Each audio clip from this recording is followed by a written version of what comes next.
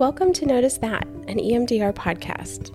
Here, you will find discussion on all things EMDR from EMDRI-approved trainers and consultants, as well as some co-hosts. EMDR is an approach to the entire therapeutic journey, not just reprocessing trauma. This podcast will feature discussion on the therapeutic relationship, understanding and using the original 8-phase protocol, and what to do to bring deeper understanding to the why behind EMDR and what to do when you're stuck. This podcast is an invitation to connect and learn together about EMDR and the process of psychotherapy. We are glad that you're here.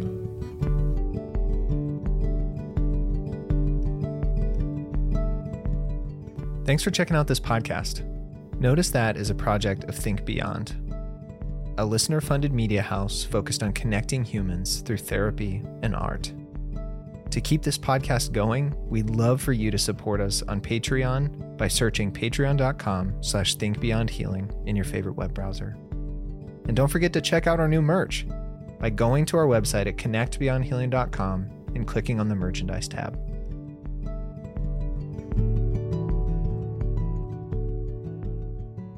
Hey everyone. Welcome back to Notice That, an EMDR podcast. Jen, Melissa, and I are here or there in virtual studios. Everywhere. There and everywhere. Yes, but to pick back up on our journey through Francine Shapiro's eye movement desensitization and reprocessing therapy textbook or manual. When's the last time you said it like that? Like, not just the acronym. Especially that slowly, probably like 5 years. I don't know. Seriously. Because if I do say it all, it's like eye movement desensitization and reprocessing. That was impressive that you just did that without twisting the words at all. I don't know if you know this about me, Jen, but words are I'm pretty important. particular about words. Yes, I do. Yeah. I see syllables in my head as I'm speaking, so. That's interesting. We could dig into that. It's a separate conversation. Yeah. Anyway, chapter 4, page 97, if you want to turn there. But In the latest edition. If That's you're right. in the old edition, it would be page 104. Oh. Look at you. What I'm working Nice. with. The section that we're moving into is treatment planning. Treatment planning. Mm-hmm. Which is interesting. It's like a few pages. There's a script in there, but minus the script, we're really working with like a couple of pages. And that just feels like incredibly underwhelming for that topic. It is a big topic to be covered in just a handful of pages. Yeah. There's so much to put there. Well, Yeah. I don't know. What does that mean to you, Jen? Like the page number, I know, Melissa, you just said it. That's a lot of information to pack in a couple pages, but why does that matter? I think maybe like the experience of practicing and then consulting, it's one of the main areas that people feel the most insecure or unsupported in. Of like, I either do it in this one standard way that I was taught by my trainer, or I don't know what else, like how else to do treatment planning with EMDR in more complex, creative ways. I think there's just so much to it. It's hard to imagine that it could be covered in such a small section, because it can't be. It really has to, I think, unfold experientially and maybe through a longer process of training and learning. Yeah. The way you brought that up, and I think the way you shared what is so explicit for us at Beyond and the way we do training and certification, I think it's totally true. Like history taking doesn't even make sense to put in just a beginning phase of our approach because of somatic integration and processing, like our case conceptualization model. It's everywhere for us. Like history is always happening in the present and in the future. But the way that she lays it out in the text, to me, it does make sense of why it would be stated in the way that it is, because it's almost like it's not the main thing. In a way where I feel like for us it definitely is, but I think that's one of the maybe the translations that comes up when we come to EMDR and people come to our certification groups because it's like history is so important. And when they reflect back on their training, it's the equivalent of like 6 pages. Yeah. Well, and I sort of have the sense that part of why it feels so brief to us is the shift from considering EMDR a modality that is really mostly focused on something like simple or single incident trauma. And all of us rarely use it that way. We certainly can, but most of our work is looking at much more complex situations. And, even when I think about the amount of history that is required to deeply understand a personality situation that somebody might come in with of, why am I anxious all the time? Why am I struggling with depression for the last decade? The amount of history that is needed and the different kinds of history that's needed is totally different than if somebody comes in and says, I have this phobia or this, single incident kind of situation. And so I think because of Francine's tendency to really see EMDR as something that was good in its simplicity, right? That it really was kind of billed as this like very simple, straightforward, streamlined way of working. And we don't actually see the value of EMDR as being fast and streamlined. And so to me, I think that is mostly what's reflected here is that there's this sense of like, look at how fast you can do this and look at how simple it can be, because that really was what was valued at that point. Hearing you kind of like talk through that made me think of a couple of trainings, like the training that we were trained to teach, and then being exposed to different trainers' ways of teaching EMDR basic. This is an area where our trainers get a lot of space to be kind of creative and add their own pieces to it, like in the expectations of like writing a training.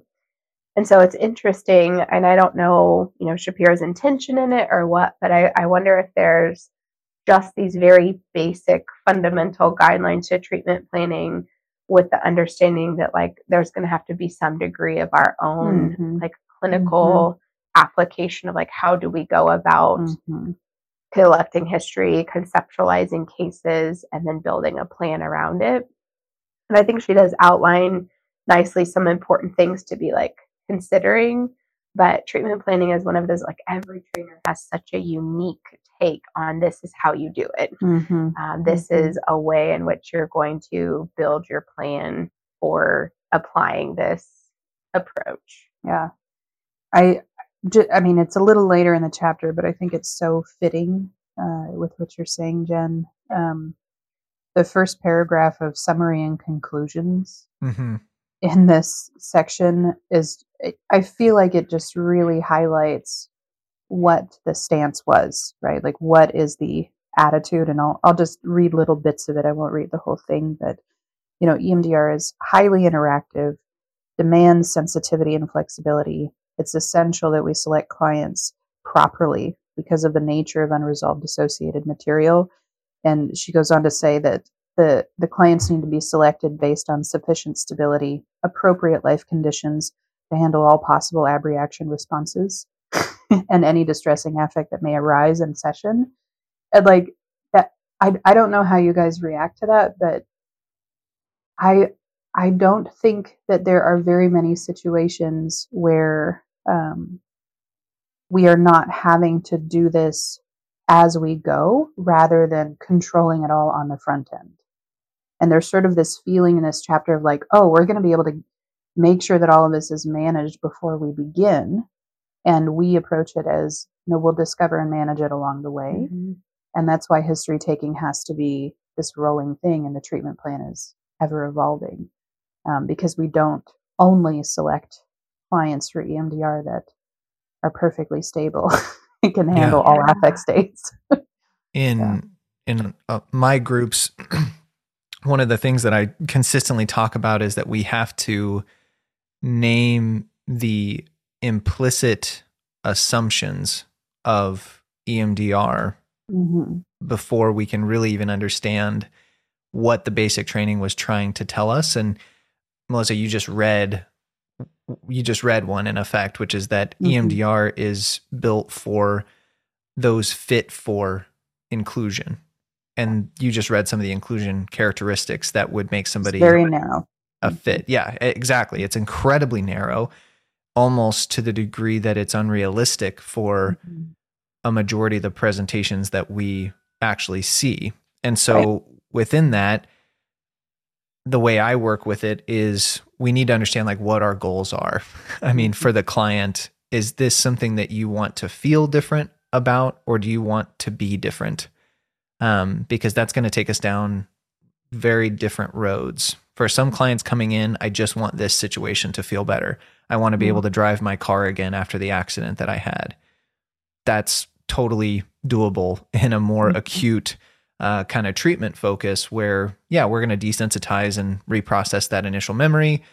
But if you've done that before with that case, you can see that at many points along the way, it'll open up to more characterological concerns that the car accident uncovered, which is why it bothers them so deeply in the first place.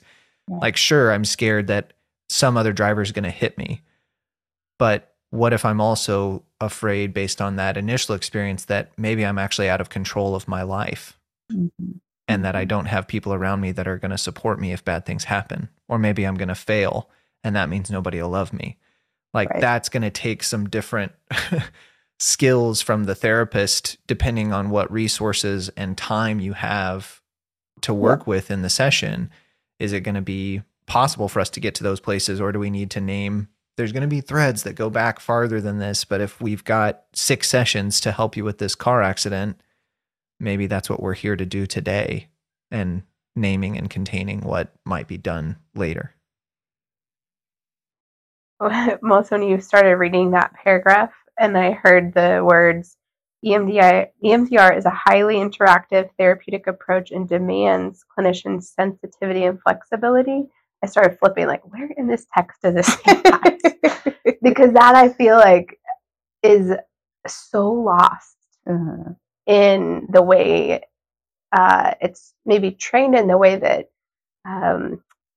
trainees come out believing. Like it's no, like I talk to them every day, literally new consultees every day who are so afraid to be highly interactive. They're so afraid to do that. It's like, no, I'm supposed to stay out of the way. I don't know. Should I say that? Am I supposed to do that? Am I not? They're so afraid to be really flexible. No, what is it that I'm supposed to do? And what's the guideline in this? And so like when you said, I'm like, that does not, that really, and I think it's interesting. That in there? Yes, yeah, where was that? And I think that's like, part of the way that Francine's message like got lost and twisted in the many iterations of translation and training. On one hand, there is this militancy around scripts and protocols, and we have to do it this way. But when you really read her original text, she presents the scripted version and the simple version because she can't present every corner case and every variation. But in every single chapter, and if you just read the summary and conclusions in almost every chapter, there is a really clear theme. She makes a statement like that almost every single chapter. There's caveats everywhere. Yes. Yeah, we will have to adapt. It's our job as a clinician to bend and to know when to deviate. You have to get extra help with deviation. I mean, that paragraph is on the heels of imploring people to get supervision to help them make clinical decisions. And I think that what is happening culturally in our therapy communities is that we have put modalities above the practitioner. And I don't think that that is really her intent, clearly. And yet that is often how it is taught, and certainly how it gets interpreted and received, that, EMDR is this amazing modality and the therapist needs to stay out of the way and trust the process, and that's it. And just do EMDR. And just do EMDR, right? There's nothing else, which clearly we don't believe. But I think the point is that I don't think she believed that either. Yeah. Like it is in here that she said, please bend, please modify, please adapt, get consultation on how to do those things. Yeah.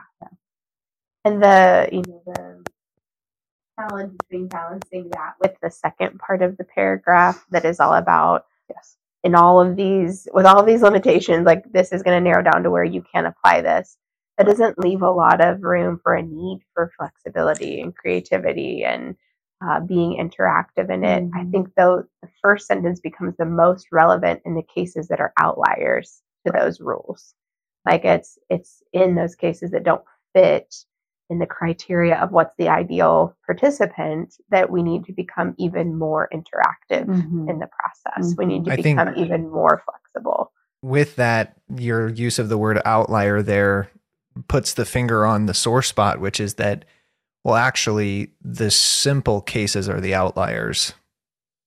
Of reality, yeah. Of reality, yeah. Like that's the felt experience of the therapist is that, well, perhaps in the original description of the modality, the outliers were the complex cases. But if you've done this and for any amount of time, I think it's very validating for me that, oh my gosh, far and away, the simple cases, the truly simple ones where it's not stuff hiding under rocks, like those are by far the minority and the true outliers in a normed data distribution. Yeah. I agree. She gives this list, starting on 98 and into 99 of these different, steps or elements of treatment planning and symptom-focused treatment planning. Yes. So yeah, that's a good way of saying it. In fact, number one is symptoms, right?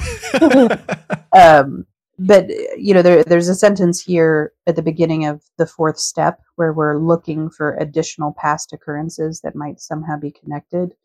And she says, what other incidents have been instrumental in influencing or reinforcing the pathology? What other significant variables exist? Who are the major participants?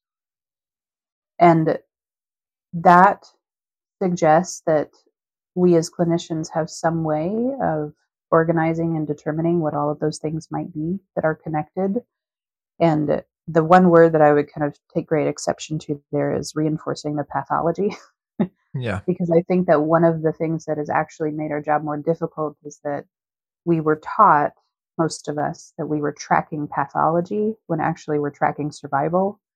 And it really produces a different way of determining what other past experiences might be relevant, might be really useful targets when we really conceptualize that we're tracking our client's path to survival rather than what made this pathology. I think it creates a really different feeling. Totally. It's, I just to add what I feel like is already in parentheses there is that it is their strategy for survival and the challenge that they're now experiencing to that strategy. Like the car accident example I gave, for me, that's a real life one where somebody came in thinking, I just need to process this whiplash. I've got 6 sessions paid for by my insurance and I'm so bothered I can't get in my car. Well, what we uncovered was that she did something wrong and therefore she couldn't make another movement forward with anything. She couldn't do anything else because what if I'm wrong again and I die or I kill somebody else and that goes all the way back to childhood for her of being told that you need to be the one in charge. You need to be the one in control. Well, and Bridger, that's such a good example because, looking at the number 4 there, the way that we ask those questions is just imperative. Yeah. Because there could be a temptation to say, well, have you ever been in another car wreck? Right? And we're going to process car wrecks. But in your example, the more relevant question becomes something like, when may you have learned that your failures are dangerous? Yes. When may you have learned that you can't trust yourself? Or that you have to stay in perfect control or else, right? That was the point of invalidation for herself of never having had another ticket before. Not even, nothing bad. And she was so frustrated with herself. She kept the negative cognitions of I'm weak, this is dumb. I shouldn't be this bothered by it. All of that was coming up and no other history of car related trauma. And I've heard clinicians talk about going back to target is deeper than just in your desensitization phase. If we're going to do a symptom focused treatment approach, we need to be specific to the type of trauma that was experienced. So almost like guarding from these things that might seep over. And I've heard rationalizations of like, well, that's a different memory network. Let's be specific on this one, because once we clear this one, it'll be easier to go to the next one. But that takes so much control, like not in a good way, in my experience, like, or in my perspective. The reason she showed up to my office, I believe, is because she was experiencing a existential crisis in her favorite strategy. Right. Well, and what you said earlier about this is why we have to really understand the client's goal matters. Yeah. Because if their expressed goal is only, I have 6 sessions and I need to be able to drive, then okay, we can do that. Yeah. But then we can also help the client give actual consent to what that might mean, which is the dissociation of all of that other material that is connected, right? Yeah. That there is a potential that we double down on a suppression and repression strategy that was, built from other experiences that is being activated because of this recent experience. And like personally, I have a hard time not feeling like it's our job to help our clients see that connection and give them the choice about whether they follow it or not. Yeah. I saw her for 6 sessions. She took a couple months off, and then I've seen her for a year and some months after she came back. Yeah. To kind of just like summarize this case in the treatment planning options that are here, there is the more symptom focused reduction approach that says it is the only single incident. We may even know what it ties into, but the goal in that then is to say this one incident does not negate the effectiveness of your strategy and your ability to continue to utilize it successfully. Right. Your strategy of being controlled, on target, perfect, high functioning, whatever you would summarize your strategy to be, like that doesn't negate all of the truth of that. And we're just desensitizing the power of that one experience that's feeling overwhelming in her system. The more deeper trait change work that's a longer term treatment goal is, why has that strategy felt so critical for survival in your life in the first place? And what would it be like to live a life where you didn't have to have that strategy so rigidly in place in order to feel worthy, safe, acceptable in your world? That's a whole different ballgame of work. And Totally we have different. to be able to see those differences and then determine with our clients what is the best approach. The second option is not always the right option for every client. That can open up so much, and maybe they're not ready for that or don't have, the current environment to do that. Yeah. When we started working after she came back, her fears about driving did bubble back up because we started to pull the sheets back a little bit on this idea that maybe being in control is not the goal. Like maybe understanding attunement and safety and advocating for yourself is, well, that means I'm going to have to trust other people. Oh no, like I can't do Terrible that. idea. Yeah, can't do that. And in that first 6 weeks of work that we got to do, her resource was, I'm a proactive and defensive driver. I'm a proactive and a defensive driver. This Like is brilliant. Yeah, like work, like bad things can happen out there, but I'm going to be proactive. I'm going to look for it. Like just fueling hypervigilance, sympathetic activation. But it colluded with her favorite strategy of, I'm in control. I actually can keep bad things from happening. This is how I'm going to protect myself going forward. Well, when we started dipping over into the more regional systemic treatment plans and going into the characterological trait change, we directly ran up against that in now a barrier to her growth. So she had to find a new relationship with that. Yeah. But if we start there before our clients can even get in the car to drive to work, that's like blowing them up. Yeah, exactly. Too much. Yeah. As we've been, writing our basic training, I've really enjoyed having that language of that spectrum of treatment planning and, sort of imagining that precision of the microscope and then all the way to the vastness of the telescope, and that our treatment plans can be anywhere on that spectrum. And I think that, determining how broad do we go is one of the spots where I find it near impossible to know that at the beginning. Yeah. Like that is the part where the suggestion that we should have this like fully formed history taking and treatment plan just feels near impossible and also quite constraining. And I would much rather, have an honest conversation with a client about, here's the amount that we're going to begin with, and there might have discussions about whether we only do this or whether we go broader, if that is what your desire is at that point.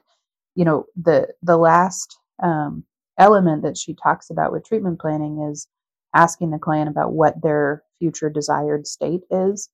And it feels like most people, including myself, would have no idea how to honestly, authentically answer that before things begin to resolve. Like, it's sort of like asking the positive cognition before we've resolved anything. It's probably going to change. Like, we don't get too attached to it, right? Yeah.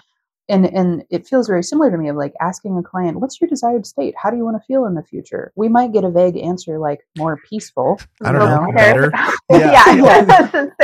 But like, how could your client at that point know how to say, I want to feel like I can be safe in a world that I know I can't perfectly control? I mean, who can say that at the beginning? I want to be able to trust people. Yeah. Like, that's just like so out of the realm of awareness before we really begin a healing journey. And I think that's one of the spirals that we do with clients is kind of coming back to that question around what is the desired state? Like, what am I really seeking? What am I craving and hungry for and feeling like I'm missing? Because as we heal, we get clearer and clearer about what that desire is, and we can't know at the beginning. I mean, oh, sorry, Jen. Well, you go ahead. Oh, I was just going to say the desired state is such an abstract idea to a body that doesn't know it yet. Right. In the way that you're talking about it, because for her, she did have some car experiences, but it was, dad was an alcoholic and me and my siblings would be like in the car with him. And so I knew that I didn't want to be in that level of danger, but it wasn't her. So she felt confused as to why that was coming in. And it wasn't the car that was the connection. It was the trust of people. But she couldn't see that. Yeah. She couldn't see that. So the desired state, that I don't think that would have registered at all if I would have asked her that at the beginning of like, how would you like to feel? Not like think, but actually feel. Like, I don't think she would have been like, I want to be able to trust people, especially those intimate to me. Where I think it's similar to the positive cognition, like the most useful part of it is it does let you know how far their system can see. Mm-hmm. So if really with true. That client asking her, she may say like, I want to be able to drive and not feel terrified. Like, I want to be able to go back to driving anywhere I want to go with ease. Like, that's a desired state that's going to let us know that is the extent of what her system has the capacity to see as of right now. And we don't want to go so far past that until they're able to join us in seeing what that could be. Mm-hmm. Like, if that's her desired state and we leap into, I want you to trust people, especially those close to you, like, that is not going to be something her system can join you in and register. Yeah, especially at that beginning, I remember so clearly the reason it was disturbing to her, I think most of all, was how dependent she was forced to be on other people because of it. Like, my husband has to drive me to work. And like, that's so embarrassing. And I have to like tell my coworkers, like, oh, sweet husband, like this whole story about it, like, I'm just not ready to drive yet. But under that was like deep shame for herself of being so dependent and weak, quote unquote. As she would say, like, I hate how much of a mess I am. Yeah. Like, that was almost like the ruminating pain of the situation. It wasn't that she could physically die. That wasn't really the concern under the surface. It was, I hate how much of a problem I am for other people because of this. Well, and I feel like that's such a window into the deepest bit of that experience was, once again, she is out of control of herself, right? That she's feeling like a burden, feeling weak, feeling like she has to depend. Like, it's all hitting on that same theme, which I think is what happens a lot of the time, is that we start with this one little thread of, okay, I had a bad car wreck. But when we're open to this perpetual history taking and this evolving treatment plan, we can refine and clarify so much as we go through that process and really find like what is the actual core here, because we rarely know at the beginning. They rarely know at the beginning. Every once in a while, sure, but to begin knowing that we have enough information and that we're going to be open to that evolving and clarifying as we go, I find so much more value in that, because we can get into the deeper work faster that way, but also be safe. Jen, what's coming up for you? I feel like with every time we go through this material, I have this interesting process of initially in a space of critique and like certain things that I just feel like resistant or critical of, and then following that is more of the like respect for what it really is saying, and realizing how much of it has gotten twisted and misunderstood and misrepresented through the many, many iterations of people trying to understand it and integrate it. And simplify it. Yes. Right. Yes. There's such this urge towards simplicity and neat packaging. Yeah. And it keeps bringing me, I think our process of writing the basic training again is like, just keeps humbling my experience of like, there is so much and so much nuance and so many complicated, detailed pieces. And we're only going to have 5 days to say it. Yes. Yeah. Like we had to talk about having soapbox moments. How many, like what's our allowance for getting off track in a rabbit hole somewhere? What did we decide, by the way? Did we decide each of this? We're not having this conversation right now. No, I want to have this conversation. I need to be prepared. But like, the circle of the conversation was that one felt so arbitrary that there's no way we could possibly stick to it. But we do have to have some kind of limit. Otherwise, a 5-day training is going to be a 10-day training.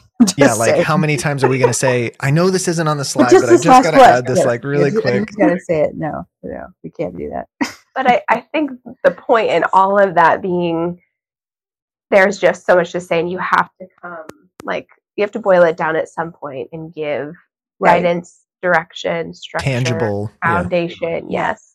Well, and my hope is that and this might be a little pie in the sky now that I'm saying it out loud, but my hope is that there is an evolution happening for clinicians where we're going to learn to tolerate a process of slow mastery more than this idea that I go through a master's program and now I know everything I need to know, or I go through a 5-day training and now I'm like ready to do everything right. That the culture of certification, meaning competence and confidence, maybe is starting to soften a little bit. And really, Bridger, you and I kind of talked about that dream of the Healers Guild, where there's this allowance and encouragement for ongoing mastery, that the flexibility and sensitivity that Shapiro is talking about is something that is slowly developed over time, but also that we can be comfortable in what we don't know yet and what we don't know how to do yet, as long as that is supported and we have places where that growth can happen. We don't have to beat ourselves up for what we don't know yet. And that would translate into supervisors, consultants, and trainers being comfortable with people also not knowing it all at one time. Yes. And also us being comfortable presenting a product like a training and being really honest and humble about what they're going to be ready to do when they leave and what is still required. Are we talking to ourselves right now? Just a little bit. Okay. Maybe. Glad we're on the same page. I felt it. It's just a little window in as Melissa and Jen process the challenges, the subjective challenges of writing our basic training and all of our previous idealism that is really this podcast is just our own therapy. Like, I don't know if anyone else has noticed. I think everybody is well aware of that they get to listen into our healing. Yes. Yeah, I mean, over 100 episodes, I think it's pretty apparent. Like, this is... What are we up to? our own stuff. Processing life and trying our best. Like, And hopefully encouraging other people to, be gentle with themselves in this work too. Yeah. Gentle and excellent. What attention we try to hold. amen. I did actually just put in an email today to a consultee at Bridger. I think I CC'd you on it. It's like, the good news is that our personal and professional development gets to happen throughout our entire life. So no rush. That's right. Someone who wanted to take everything all at one time was like, I don't think I can do it. I'm like, well, there's good news in this. It'll you have your whole life. It'll still be here, and we'll still be here. We're not going anywhere. Nope. We'll maybe we won't write as many trainings in the future. Like maybe we'll slow down a little bit. Well, there'll always be something. And like, I'm ending a group right now that is always, I don't know, it's a weird feeling for me because there's this feeling of end. Mm-hmm. And it's natural, I think, to feel that almost the way consultees talk about it is like that bittersweet sense of, well, it's over, but then is it? I don't know. Mm-hmm. And where will we go from here? Well, and that, I mean, this might get annoying, but like I really am enamored of that idea of like learning communities where it's just sort of the thing that we're always doing. And then we ebb and flow out of seasons of intensity. I think that's why, I can't really get away from academia because I enjoy the ebb and flow of it. The season of new and exciting and the season of, oh my gosh, I'm reading and writing and that's all I'm doing in life. And then have a break and start over again. And I think that for those of us that have been in school a long time, like maybe that process is always there, even when we're not doing it formally. Mm-hmm. Mm-hmm. Yeah. Well, anything else? Maybe spend a little bit of time talking about what treatment planning looks like for us, practically. Sorry, that made me giggle. I was going to say this and then lost track of it, and then it just popped back up. The top 10 list is mentioned in this section. Oh. Uh-huh. Where? Well, it is under additional past occurrences. Clients can be asked to identify their 10 most disturbing memories. This is one of those moments where I see that, I get that critical, like, this is why we have so many problems feeling. Well, so don't just say that and leave it. And say a lot more. Yes. But then it goes on to like say so much more that I'm like, you know what, Shapiro, you're right in all of this. It's presented in the text as like that's an option as a way to get an idea of the general schemas that we're working on. She does not use that language, but like what are the categories of cognition, negative cognition that we might be trying to address. She presents it as a general scope of treatment planning approach. What are those top things that are like lingering for you that could help us get a picture?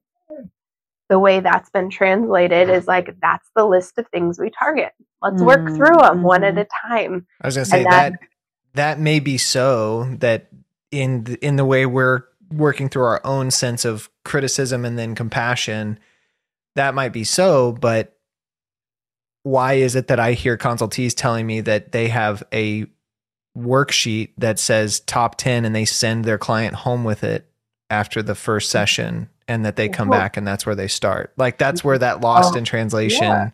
Yeah. Yes. That's how a trainer translated it. And so that's how it gets taught. And then it's confusing because you find evidence of it in her text without the wider contextual awareness of it. The top 10 list was not an EMDR thing or a Shapiro thing first. I think it's included because it's a thing that was already happening. Yeah. And it was a way of connecting to, other modalities and prolonged exposure uses a very similar. Yeah. That's right. That she was referencing in all of this. And, I think that translation process, man, it's just such a good example of like the responsibility of academia and how we have to be so considerate of why things are written the way they are. And That was just a little side note, but back to your question of how do we treatment plan? Well, I think that's a good top 10 list. Yeah. Yeah, I was gonna say that I think that's a good jumping off point, because it's not that for us. And Yeah, if it is for you, listening to this, please don't feel, I don't want you to feel shame or anything like that. If it works for That's what you, people taught. yeah, if it works for you in your process, to me, you're doing the work of sensitizing and, individualizing it to your clients. So I think for me, what I want, or what I feel kind of interested in talking about with the three of us, is, given the complexity that we are aware each moment could carry, that being somebody comes in left-brained saying, I know it's about this and that's what I want to work on, versus somebody saying, I don't know really why I'm feeling the way that I am, but I just am. Mm-hmm. EMDR for us can be an application for all of the above and more. And how does that really work? What does that really look like? Because I don't have worksheets that I'm filling out. I don't have any sense of, well, there has to be some magical hierarchy that we go through. Or even the idea of a touchstone memory is, it's not as confident or concrete as it is presented. One, that's by nature of how memory really works. But I think it's a useful idea if it's contextualized in, Jen, the posture that I hear you speaking with, which is that, yeah, it's evident in reading Shapiro in full that these things are just intended to get at more, not stop and put in a box and check off. Yeah, this isn't a list that we work through from start to finish. Yeah. Yeah, I mean, that question of how do we treatment plan? The reason why I initially giggled is because I'm not sure I do anything recognizable as a treatment plan, other than I have the same one for every human, which is, activate and see what happens next, which I know is really not practical and helpful. But it is true. It is just true that the only thing that I really feel like we need most of the time is to know how to track activation and what's happening in front of us. And when we do, we can follow that around. But that is a really great example of, over a decade worth of sensitivity training by just doing the work. Right. And so, for somebody that's been doing it for a lot of years, yeah, that's going to make sense. But when you're brand new and your, hardware in the form of your own body is not yet tuned in that way, we have to have something that is more black and white to begin with. And through that more black and white structured treatment planning process, can we be open to a more embodied sensitivity so that we can let go of that precise structure and move into something that's more like organic inquiry? Yeah. Jen, how about for you? Yeah, I think hearing all of that feels real and accurate, but also I have this fear of the discouragement or overwhelm to the listeners of but I don't know how to do that. How do I even get from where I am to that?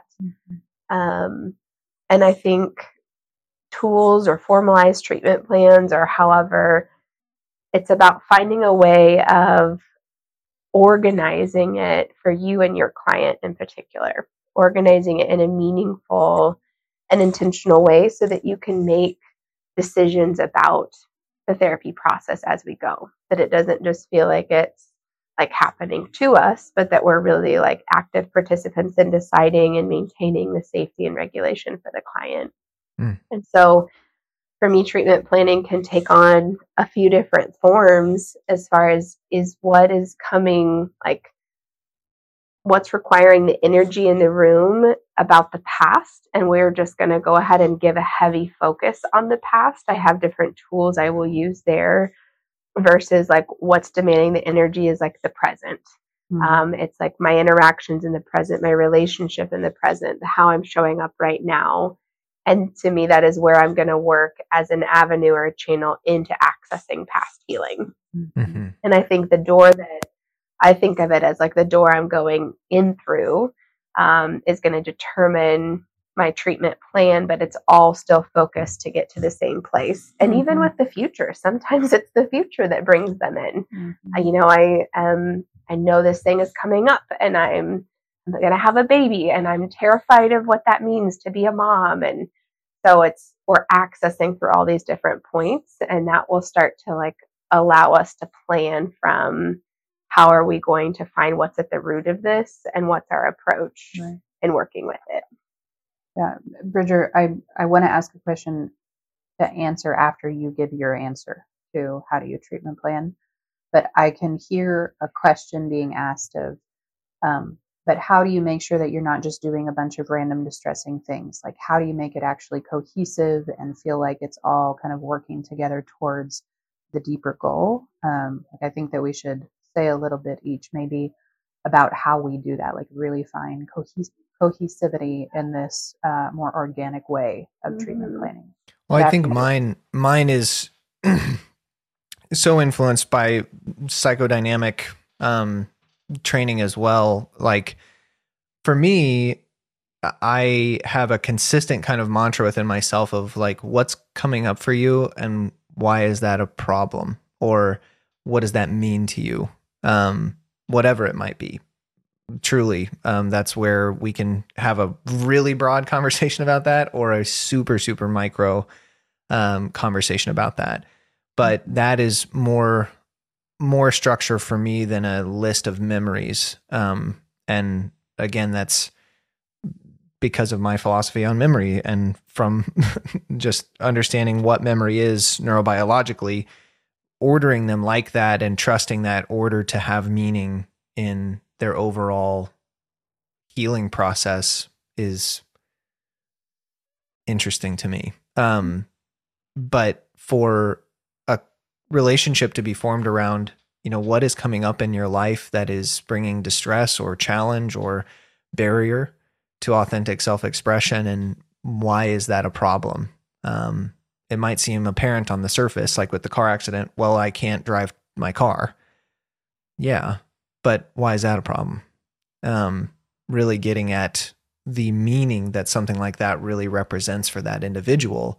That's where I want to simultaneously, in a way, illuminate for them that this is much deeper than we thought. And we can then hopefully take off some of the burden from the anxiety that I feel driving a car and just know that this is okay. This is just one moment where a larger fear is making itself known, and we can greet that fear. We can acknowledge it and build within us a resilience and empowerment to get back in the car. And in 4 sessions, we were able to do that. Even after the first one, she was able to at least get back in the car, but not drive it yet. But there was so much work that could be done while naming very transparently that I think this goes deeper than just the vehicle. And I have my way of introducing that therapeutically by saying, like, you're going to become annoyed with me by the end of this relationship by how I'm always kind of looking for what's underneath it. But that's just part of my bias is that I think there's always more to the story than might seem evident to us at the time. So what's coming up for you and why is that really a problem for you? Is more of the general structure that I have, and memories will come up, stories will come up, people will come up of where did you learn that and whose voice is that, or where did you learn to first encounter that as a challenge or barrier or problem? Those are natural ways of uncovering the origin story of that strategy and its current challenge. But I'm not assuming they already have that formulated in their mind that they could put on a top 10 most distressing list. Yeah, you said another phrase that I think kind of also tips your hand as far as a bias that you hold around maybe the universal treatment plan, which is safe and authentic expression of self. Mm-hmm. And, I know that that's something that all three of us share. And maybe there is that foundation that makes it possible for us to be more organic about treatment planning because we do kind of rest on that foundation of the goal is the same for everybody, like safety and connection with self and other. Like, what else are we doing? Yeah. Are we helping people drive? Sure, but why? Right. And that's your point, Bridget, of like, well, Yeah. why does that matter? It matters because of that, safety and connection with self and other. Like, yeah. Another example that was coming up while I was talking was this sexual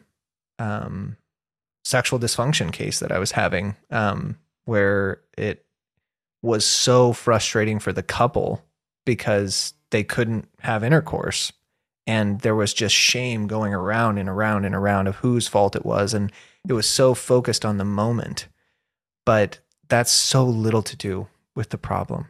Like, that presentation really is another candidate for me of where this type of work can be so powerful. It's not about the moment. Like, I know it feels like it is, and it's almost demanding to be seen that way, but there's a reason why it doesn't feel safe for the body to do what it was naturally built to do.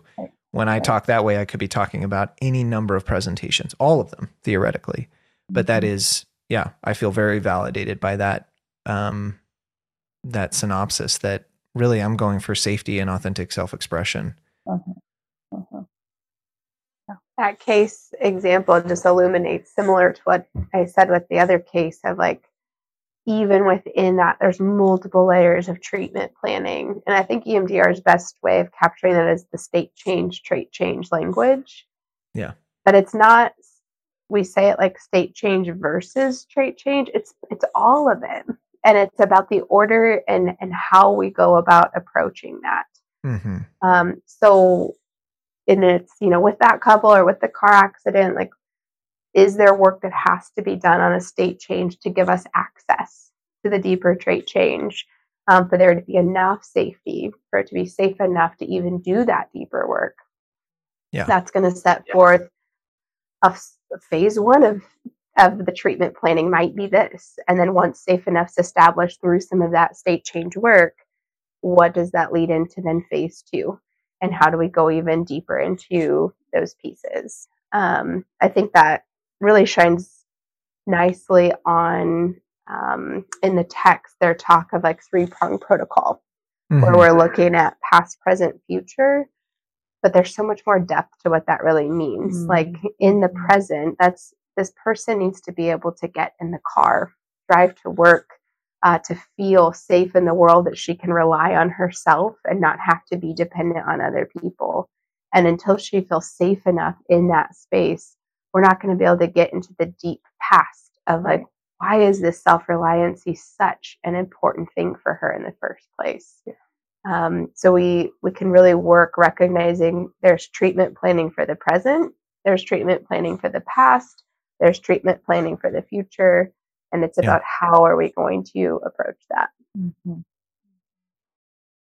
Yeah, I find it so helpful to have that kind of, I don't want to say universal in the sense that there's not a lot of diversity, but it does feel somewhat universal that like everybody is kind of up to the same thing in therapy at the very bottom of it all.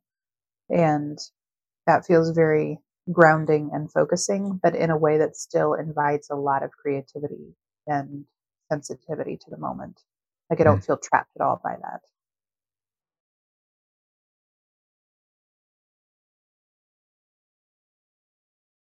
My mind is now swirling with that case.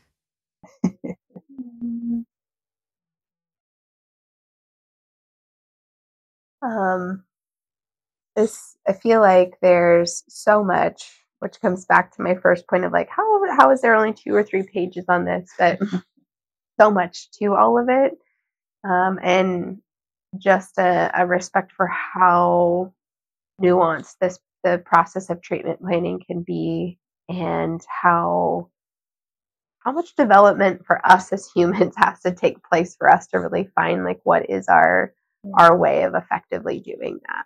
And we can let there be a lot of iterations of that. To start with a worksheet that walks you through is not a wrong way of treatment planning. No. That's no indication of skill level or ability. It's, if this is what works for me right now, and that will evolve at some point, then you may find a new way, and that's okay to let that happen. Yeah, you're going to find things that as you develop, you will find things that are helpful to you in this process. Trends, patterns, often connection, just similarities that can be useful in turning over rocks that maybe the client didn't know were there. But also, I think giving yourself permission to be more focused if it needs to be. That was a big thing for me early on. Was I just felt like every case needed to be trait change, and just being so impatient with this demand for the present to be more filled with relief. It's like I don't want to sell you temporary relief. I don't care about that. But that really you don't need a Band-Aid. You need surgery. That's right. Keep Like down. How many more Band-Aids you want? Yeah. But that there's real purpose to the patience of state change work. Yes. And that, especially for me, if it's explicit with the client, I feel so much better doing state change work, knowing that there's many roots. The reason this bothers you is not in the present. It's deeper than that. And if and when you feel ready to work on that, like, keep my card. Yep. And if we do enough of it with that explicit acknowledgement, it turns into the trait change. Yes. Because you're creating the shift and the change in the present moment while helping them see the connection to the past. Like, it will become that. Yeah. Focused attention carries us right to where it needs to. Yeah. I think one of the things that feels so correct about allowing that process to unfold organically is then it's the client's own body that is showing them that the past matters. And it's also the client's body that is learning that change is possible. Right. And so if by doing, maybe even months worth of state change work in some of those more acute and focused targets, if we actually view that as a way of using phase 4 as preparation and also as a organic history taking process, then oftentimes the client will see all of that information and have all of that resourcing and actually be well prepared to move into the deeper work. But it wasn't that we had to psychoeducate them into agreeing to it.